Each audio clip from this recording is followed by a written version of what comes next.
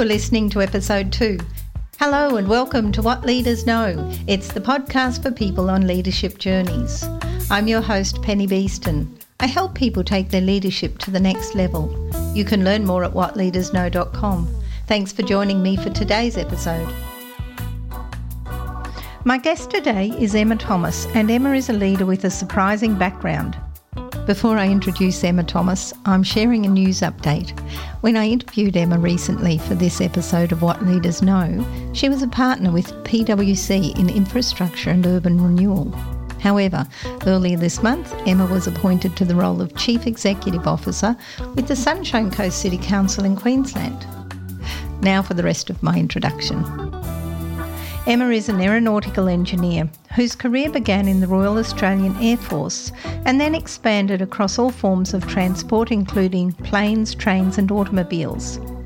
Emma recently joined PwC as a partner in infrastructure and urban renewal. In the lead up to this career shift, she successfully delivered the first stage of light rail in Canberra. And to round it all off, Emma has extensive experience with leadership roles in government in the Australian Capital Territory, South Australia and Queensland. As you listen to the podcast today, you will gain insights into a leader who is passionate about leadership and how it inspires thriving cities and towns. Emma's commitment is to inclusive leadership that brings diverse people and systems together to create great places to live, work and play. Welcome, Emma Thomas. Thank you, Penny. Thanks for having me.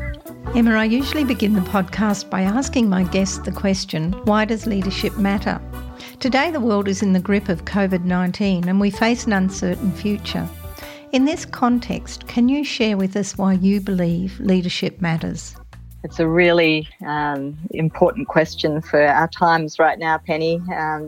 As human beings, in every endeavour that we do, our ability to come together and face whatever we're facing, whether it be things at work, things in our community, to really huge pandemics that we're facing today, our ability to bring ourselves together as a team and to really target our best of ourselves to fighting that as a team, I think is more important than ever.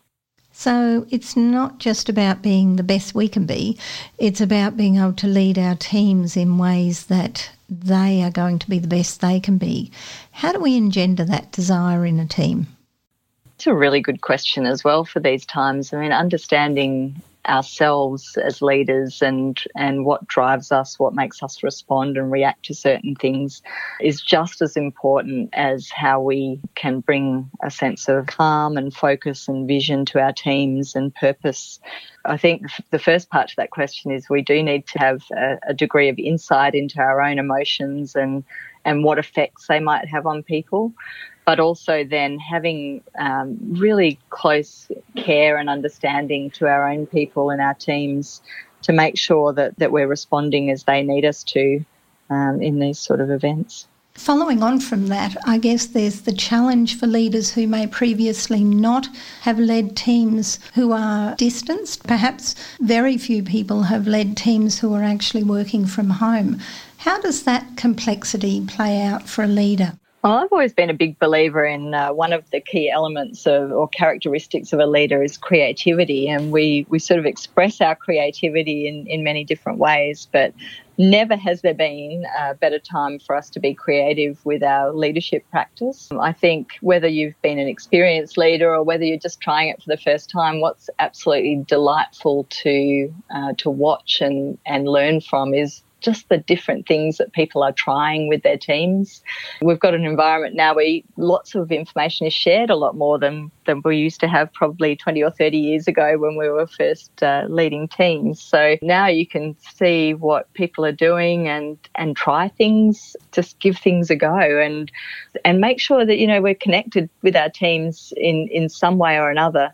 It always helps if you've had the opportunity to work together and get to know each other a little bit before you're in these more remote situations. But I've seen lots of people trying different ways of getting to know people. And one of the things I heard the other day from my team was that they felt they were getting to know their teammates even better in this time, because all of a sudden you get a little bit of insight into people's homes. People are showing their dogs and their babies on video conferences, and you can see what's up behind people in terms of art and other things. And, that really helps to gel a team, to have that sort of knowledge of a person beyond what you just see as their work face every day. And the other part of it is that, people are caring for one another, I think, in a different way. And whilst you would always hope that a workplace has great care, I think the personal toll that this may be playing on people's minds through anxiety, through worrying about older parents or older neighbours, or just, how their kid's going to finish school. There's a whole bunch of different anxieties being placed on us as a community right now. One of the things that distresses me is just seeing the enormous number of people that are, no longer have employment. All those small businesses where people have been pouring their hearts and souls into them all, and only to have this happen where there really is no response. And I think the care and the empathy in our community is going up in a rate of knots, and that can only be positive for us. Yes, let's hope we emerge from this as a more connected society. Emma, I want to take you back to your early beginnings. You chose a less worn career path for females. Can you share some of the early influences that saw you become a pilot and aeronautical engineer with the Royal Australian Air Force? I remember as a young child being very entertained with my dad. We used to watch all of the space shuttle launches, and it was such an exciting thing. They were all on TV. Every single launch used to be televised, and it was such a thing that captured your imagination. And I would always put it out there at school that loving physics and chemistry and maths, that I wanted to be involved in how we could, send rockets to the moon. So that's kind of what started me in this. I really had no concept that women didn't do those things. It wasn't ever mentioned to me that that's what women didn't do. No one had sort of put anything in my way that had indicated that.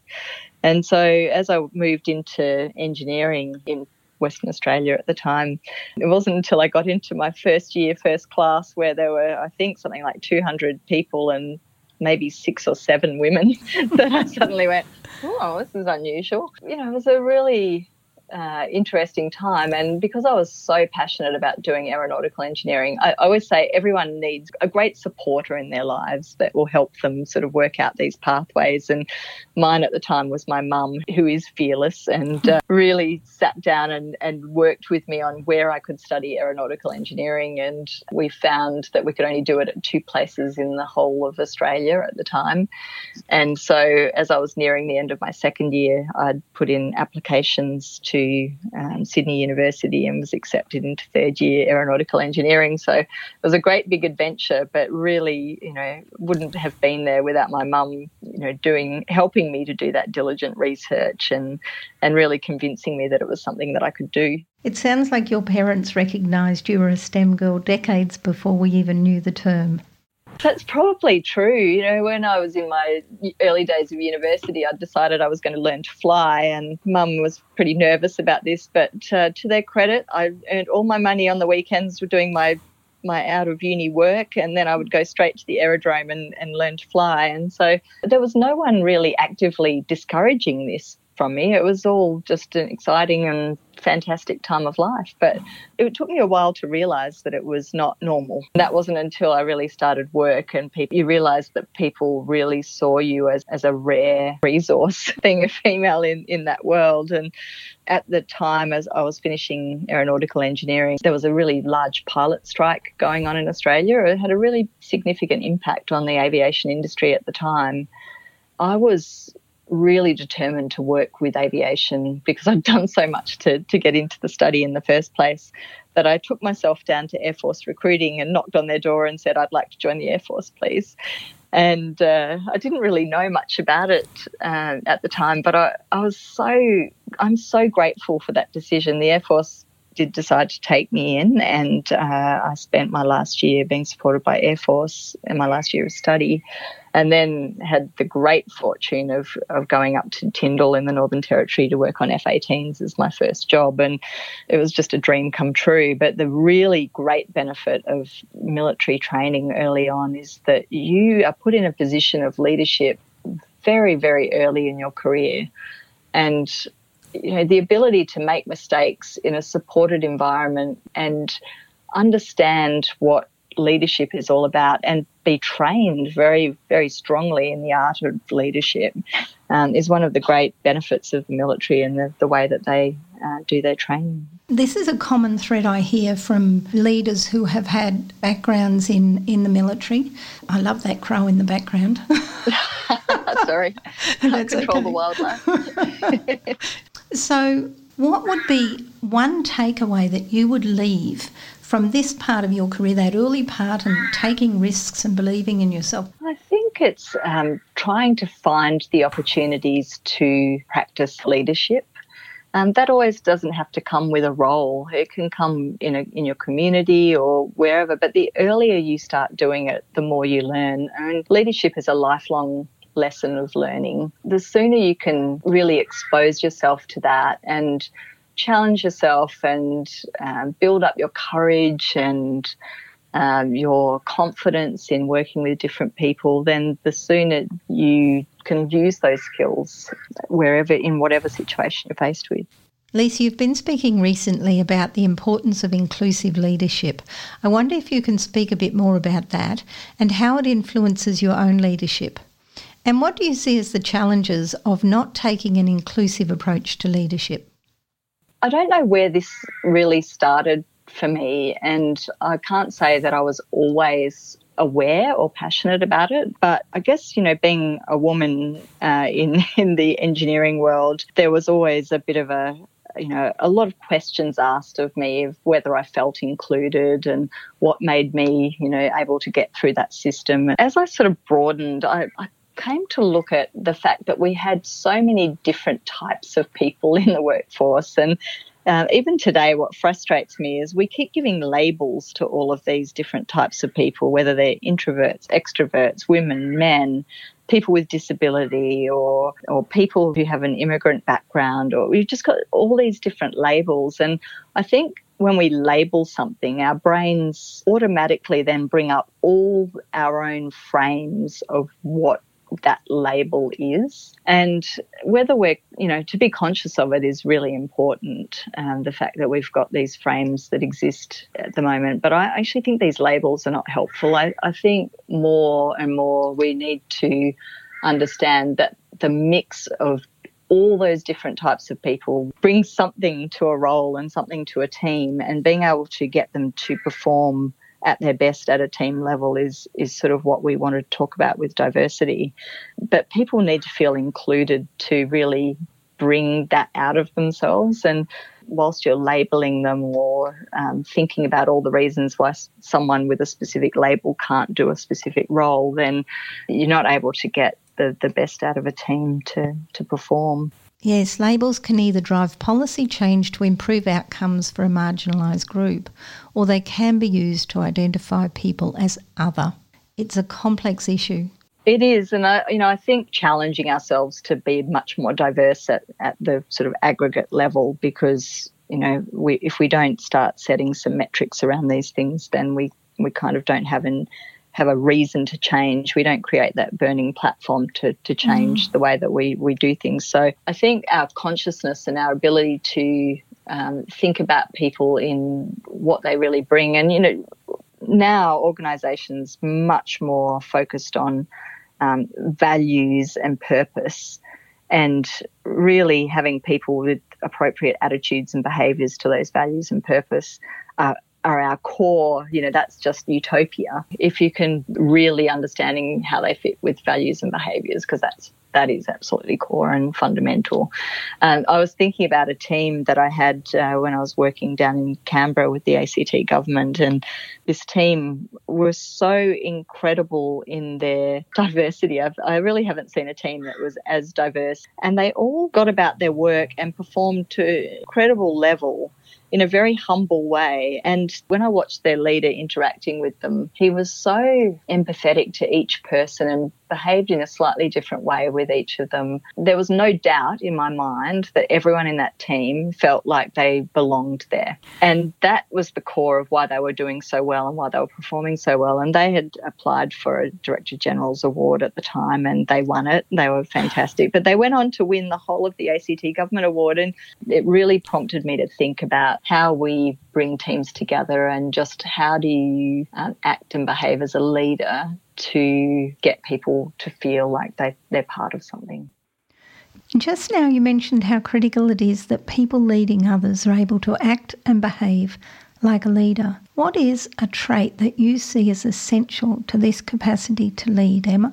I think, underpinning all of that is trust in yourself and trust in others, and understanding as a leader that being vulnerable is something that people do want to see and are okay with seeing it. They don't want you to be vulnerable to the point where it creates panic and the world is like, ah.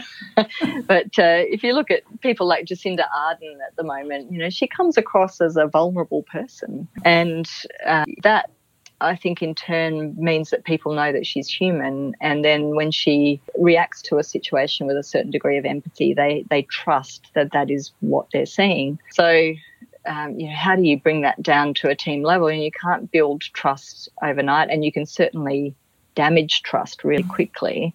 That ability to be a bit vulnerable and to let people know that you don't have all the answers and that you need help at some stage or another is still something that I think we have to learn, because we get put in those positions that also have responsibility and accountability with them. And, those are the forces that play against that, where people feel like they do need to demonstrate that they've got it all under control. There's a balance between the two for sure. And also feel like you don't have to have all the answers to everything. I think in my earlier years that I've made lots of mistakes in leadership because I thought that I did need to have that sense of, I've got this and it's all under control and everything's fine. But, they were probably the moments where it had the most impact in the wrong way, when you start to realise that people do need a sense of direction. They need a sense of, I think every team needs to know what their purpose is in relation to the bigger piece of what they're working in. And most of us have a bigger piece of what we're working in. So being able to give context and information and communication and listening to others, just to try and pull all that picture together, are things that we have to learn and have to be a bit more comfortable in ourselves to really understand it. In terms of takeaways from this part of our conversation, Emma, what 3 inclusive leadership behaviours would you suggest people on leadership journeys focus on? I would say defining values and purpose is really important, and measuring people against those values with behaviours and attitude is probably what we should be looking at and doing. Not judging people straight away on what they might be producing or doing. As long as the values and behaviours are okay, then really withholding judgment and exploring how the person fits into a team environment is really important. And the final thing is to have a really strong, as much as you can, a strong conscious awareness of the frames that you're placing on people. So, trying to think about how people can do work and what they can do as a team together, being aware of where your own mindset or your frame of reference is actually making judgment or decisions for people that you haven't actually, it may actually not be true. And that you may need to test that or question it in yourself, because it might just be the way that your brain has been wired and educated and the way that you've learnt in the workplaces that you've been in. Yes, and that's an ongoing learning curve for anyone in leadership. What I'd like to do now is to round out our conversation and discuss your experience of leadership in the public service. You've exercised executive leadership roles across 3 state and territory governments in Australia. I'm interested in your insights into leading in this sector.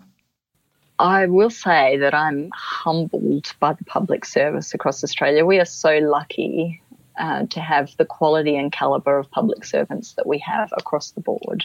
And I know people who may not have experienced that may not understand what that means, but certainly in this very moment today, through the response that we're doing through this terrible time with COVID-19, I have no doubt that the public servants of the country are banding together, are working incredible hours, are thinking about all of the different policy settings and government ability to bring to bear to make this, to help us get through it.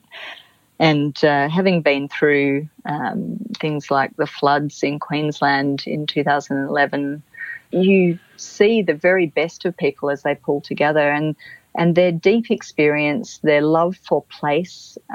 Most public servants have a really deep connection with the place that they're supporting, be it their local city or their state or their government. That real innate will to help people and to serve the community just comes to the fore in times like this. And I'm very thankful that we have the great public servants that we have across Australia right now.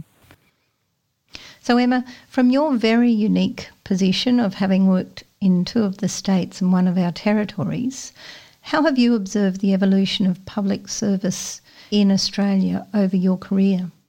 I think we've had a real rejuvenation over the last, it's been going for a while, about public servants really focusing on the community and citizen outcomes as well. And that makes a really big change to what might have been pegged as bureaucratic experiences. I think that's shifting a lot. We have good data. The public service is using data a lot more to provide really good outcomes that are fact-based for the community. And I just, as I said, really very thankful that we have the calibre of public servants that we have in Australia. We're very fortunate. So Emma, how does all of that experience, how does it translate into your work as a partner with PwC? Well, it's a good question. I feel like I do have diverse experience, and I think when you're looking at the role of a consultant, which is really to help and provide support where people need it, being able to use and turn those variety of different experiences into something that might help other people is where I feel that I can have a role to play within PwC. I'm also really very strongly have beliefs around, and you said this at the beginning, but around creating places that we all can thrive within. And one of the things that I think, when we're building built form, there's a lot more awareness now to creating different types of amenity and roads and pathways that can be accessed by everybody. And that creates inclusion in cities. So I was talking about inclusion in teams earlier, inclusion in cities is such an important concept. While we feel isolated, and now is the perfect time to reflect on what isolation might feel like for someone. But there are people who go through our cities who just have no ability to connect with the amenity that we provide for whatever reason. And our acknowledgement and awareness of that will only serve to make people feel more included and hopefully have a better community as a result of that. Emma, that lands us in a good place for me to thank you for your generous sharing of your leadership journey. You encourage listeners to pursue their dreams and to treat the leadership journey as one of lifelong learning. Thank you so much for your insights today, Emma. And a big thank you to listeners for tuning into this episode of What Leaders Know. For show notes from this episode, or if you're looking to take your career to the next level, head over to my website, whatleadersknow.com. I look forward to your company next week, where we'll gain more insights into what leaders know. Until then, stay safe. I'm Penny Beeston, and this has been What Leaders Know.